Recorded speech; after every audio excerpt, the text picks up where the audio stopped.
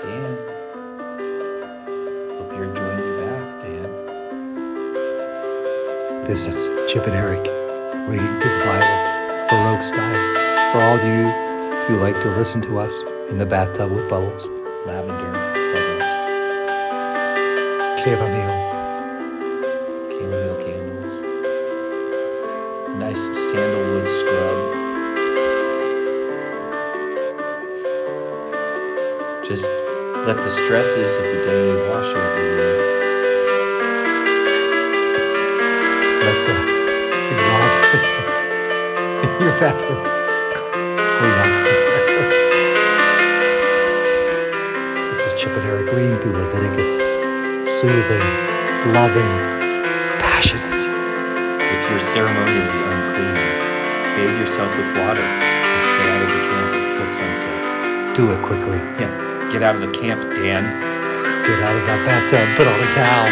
Get out of the camp. Clean off. I don't even know what to do anymore. Hey, we're back.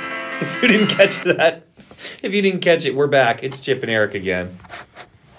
Boy. Well, for all of you who like to listen to us in the bathtub, Yeah, that was for you. what's for you, Dan? All right. Yeah, probably not the most motivating thing at 3:30 in the morning in the gym, though. No, No. we gotta think through that one. Yeah. Wake up, Janet. Yeah.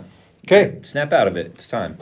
Well, Eric, we got to get to it today. We have Leviticus chapters 20, 21, and 22 today. Yeah. It's going to be good. It's going to be a great one. The Lord said to Moses, "Give the people of Israel these instructions, which apply to both native Israelites and to foreigners living in Israel. If any of them offer their children as a sacrifice to Moloch, they must be put to death. The people of the community must stone them to death. I myself will turn against them and cut them off from the community, because they have defiled my sanctuary and brought shame upon my holy name by offering their children to Moloch.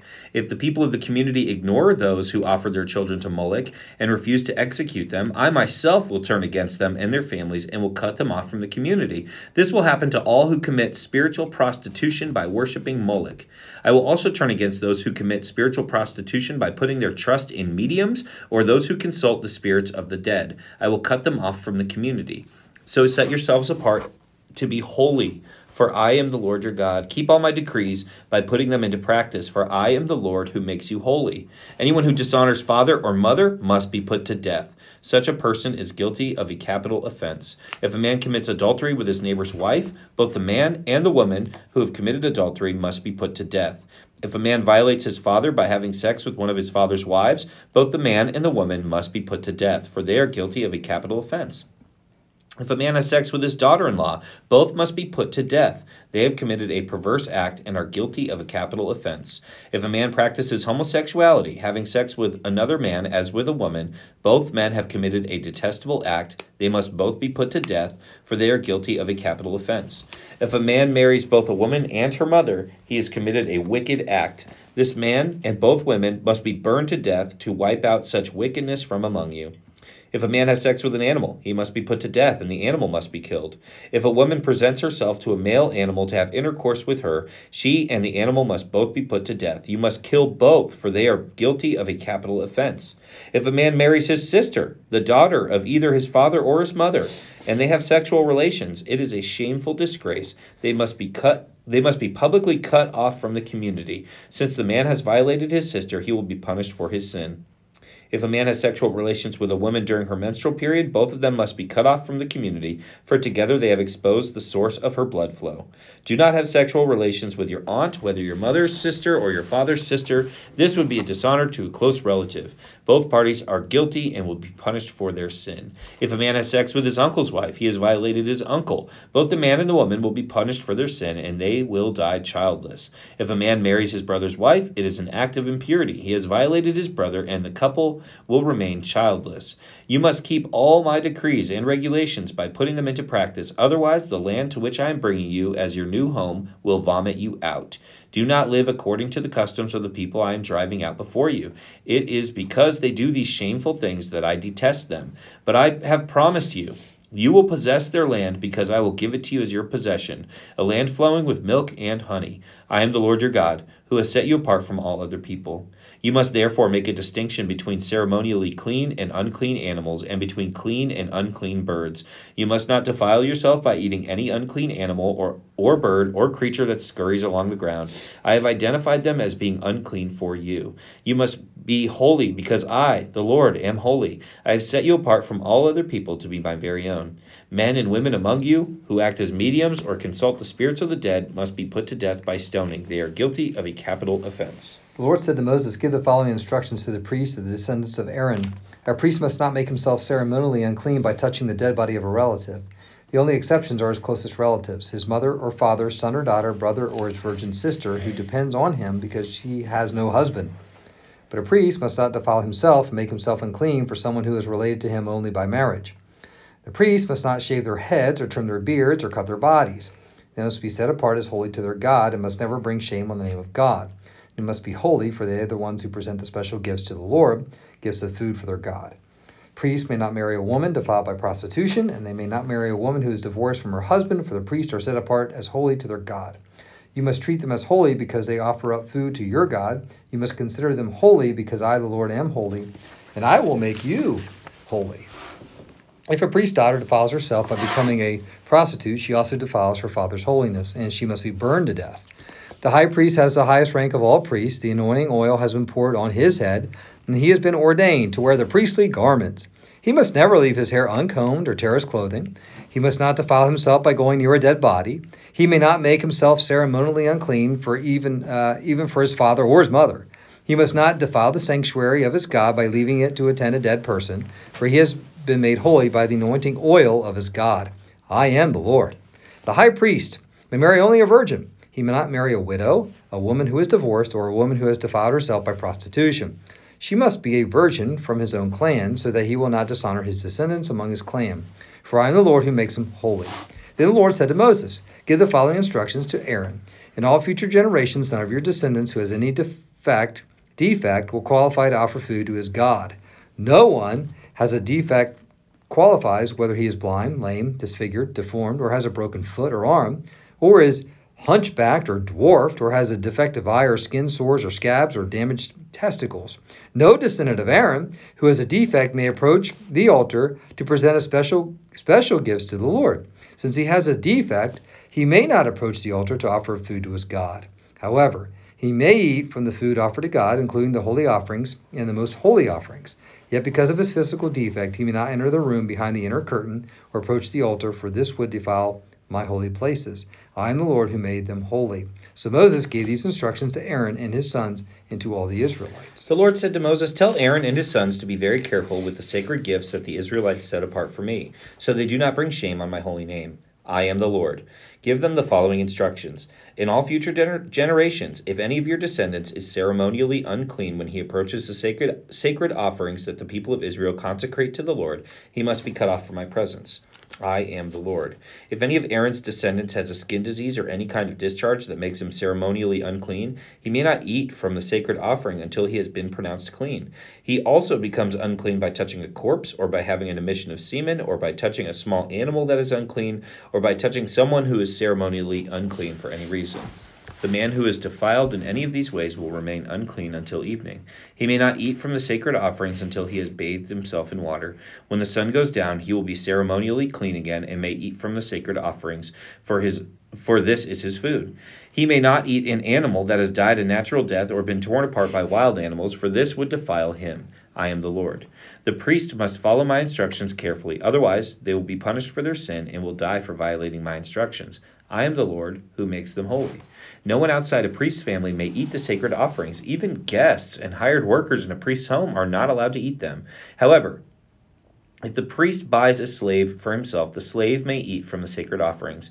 And if his slaves have children, they may also share his food. If a priest's daughter marries someone outside the priestly family, she may no longer eat the sacred offerings. But if she becomes a widow or is divorced and has no children to support her, and she returns to live in her father's home as in her youth, she may eat her father's food again. Otherwise, no one outside a priest's family may eat the sacred offerings. Any such person who eats the sacred offerings without realizing it must pay the priest for the amount eaten, plus an additional 20%. The priest must not let the Israelites Israelites defile the sacred offerings brought to the Lord by allowing unauthorized people to eat them. This would bring guilt upon them and require them to pay compensation. I am the Lord who makes them holy. And the Lord said to Moses, give Aaron and his sons and all the Israelites these instructions, which apply both to native Israelites and to the foreigners living among you. If you present a gift as a burnt offering to the Lord, whether it is to fulfill a vow or as voluntary offering, you will be accepted only if your offering is a male animal with no defects. It may be a bull, a ram, or a male goat. Do not present an animal with defects, because the Lord will not accept it on your behalf. If you present a peace offering to the Lord from the herd of your flock, whether it's to fulfill a vow or a voluntary offering, you must offer a perfect animal. It may have no defect of any kind. You must not offer an animal that is blind, crippled, or injured, or that has a wart or a skin sore or scabs. Such animals must never be offered on the altar as special gifts to the Lord. If a bull or lamb has a leg that's too long or too short, it may be offered as a voluntary offering, but it may not be offered to fulfill a vow. If an animal has a damaged testicles or is castrated, you may not offer it to the Lord. You must never do this in your own land, and you must not accept such an animal from foreigners and then offer it as a sacrifice to your God. Such animals will not be accepted on your behalf, for they are mutilated or defective. And the Lord said to Moses, when a calf or a lamb or a goat is born, it must be left with its mother for 7 days. From the 8th day on, it will be acceptable as a special gift to the Lord. But you must not slaughter a mother animal and her offspring on the same day, whether from the herd or the flock. When you bring thanksgiving offering to the Lord, sacrifice it properly so that you'll be accepted. Eat the entire sacrificial animal on the day it's presented. Do not leave any of it until the next morning. I'm the Lord. You must faithfully keep all my commands by putting them into practice, for I am the Lord. Do not bring shame on my holy name, for I will display my holiness among the people of Israel. I am the Lord who makes you holy. It was I who rescued you from the land of Egypt, that I might be your God. I am the Lord. Okay. That's our reading for today, Eric. Yes, it is. So we have a couple of questions that we usually talk through. And those questions are, what is this telling us about God? And what does this tell us about ourselves? And how should we live in light of this passage? So, Chip, what's this telling us about God? Yeah. Well, I want to start kind of like in our initial reading today. They offer their children as a sacrifice to Molech, and they were not to do that anymore. They'll be put to death. And that sounds crazy, but they would sacrifice their kids or young kids to this false, fake God as an act of worship. It was hideous. It was crazy. It just seems, it's unthinkable. It's just detestable, yet we do it today. We give our kids to the evil one today. Oh, yeah. And in many different ways we do that. So the takeaway for me when it comes to what does this say about God is God loves the children. God loves the children, and he loves everybody. But, this just makes me think about our kids, our own kids, our grandkids, the kids in the church, the kids in general. God loves the kids. So we need to dedicate them to the Lord. We need to raise them up in the fear and admonition of the Lord and the Word of God. We need to point them to the Lord, protect them from evil, guard them, guide them. One thing that my wife decided early on is that we will do our best to fight, for our kids' friends and what they're around, because we've just seen it happen so many times where it could be a negative influence. And so we put up that battle. But God loves the children, and so we got to do our best to steer them to the Lord and sacrifice them or dedicate them to the Lord instead of sacrificing to all these false and fake gods, because Satan's coming after the kids. I mean, if you don't think so, just go to the school system. I mean, he's coming after the kids younger and younger every day. Yeah, I think that's absolutely true. I mean, I know it's absolutely true. Yeah, and they will eventually go on, hundreds of years after this, go on to sacrifice their kids to Moloch, just like God says not to. And it's one of the things that gets them, I love the way it's put here, vomited out of the land. Yeah. It's one of the things that do that. So, true. And the thing about sacrificing to Moloch, and this sounds crazy, and at first maybe in your guts you're going to be like, the big sin of sacrificing your kids to Moloch, I mean, that's massive, right? But sacrificing your children is not the big sin. It's worshiping a false god. Yeah. That's the big sin. And that, at first you're like, what? Mm-hmm. that doesn't sound right. Mm-hmm. But I think one thing that this passage tells me is that, man, we need this reminder that God is God. Constantly. I'm the Lord. I'm the Lord. Yeah. I'm the Lord. I'm the Lord. I'm the Lord. We need that. Yeah. I learned that from this passage. We need that. Constantly. That's what it tells us about us. Yeah, that's what I'm saying. Yeah. That we need the constant reminder. Yeah. That God is the Lord. And not just that. So, like, your guided reading, if you participate in the SDA, you're supposed to be working on what the Levitical covenant looks like, or the Mosaic covenant, looks like. And, man, one of the things is, like, what is the historical prologue of that covenant? And I don't want to give a ton away, but let me just say this. It was I who rescued you from the land of Egypt, that I might be your God. That is pretty straightforward, the history behind this covenant is. So when you read all of these rules, it goes back to that history. He rescued them from captivity, and he's bringing them to a foreign land. And he needs to remind them every step of the way, I am the Lord your God. I am the Lord your God. I am the Lord your God. And I have to say, as a believer who got saved and then backslid for over a decade, I can now see those reminders, but I wish I would have been paying attention to them during that time. I'm the Lord your God. I'm the Lord your God. I'm the Lord your God. Eric, I saved you. Eric, I rescued you. Don't you remember what I rescued you from? I'm the Lord your God. Right. I'm the Lord your God. And it wasn't until years later that I would see one of those signs, I'm the Lord your God, and say, yeah, you are. You know? And so maybe today you need that reminder. So, okay, God cares about the children. God will remind us over and over again because we need it, the reminder that God is God. So what do we do? Yeah. I think you gotta get to know the real God so you can identify and stay away from the fake God. Yep. And the more you know the real God, the more you can see the fake God. And so these people that were sacrificing, they were confused. You know, they didn't know, and that's why I had to keep reminding them. Yeah, right. You know, and so that can happen to us. And so get to know the real God, and that's what you're doing every day in the Word. So we're proud of you.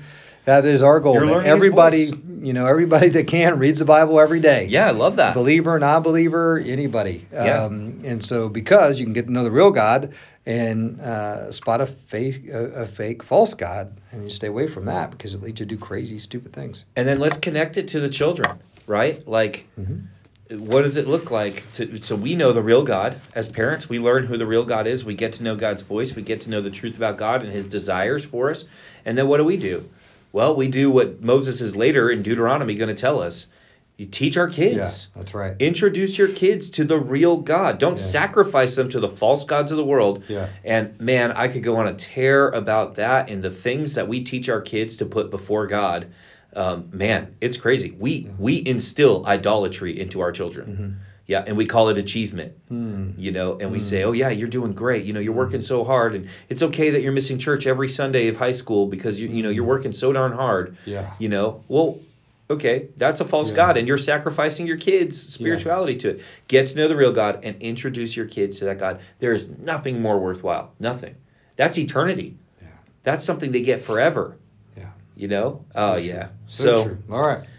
Yeah, hey, we're super proud of you guys, super grateful for you guys, and this is a great opportunity for me to say I'm a terribly imperfect father.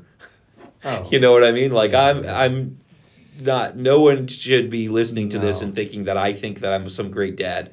I just, So this is a good opportunity to say that. We're definitely learning as we go. Yep, absolutely. But we are very proud of you guys. Keep it up, keep going, and we'll be back tomorrow. Okay, can't wait. Okay. Bye-bye. Dan, don't forget to drain the tub. Please.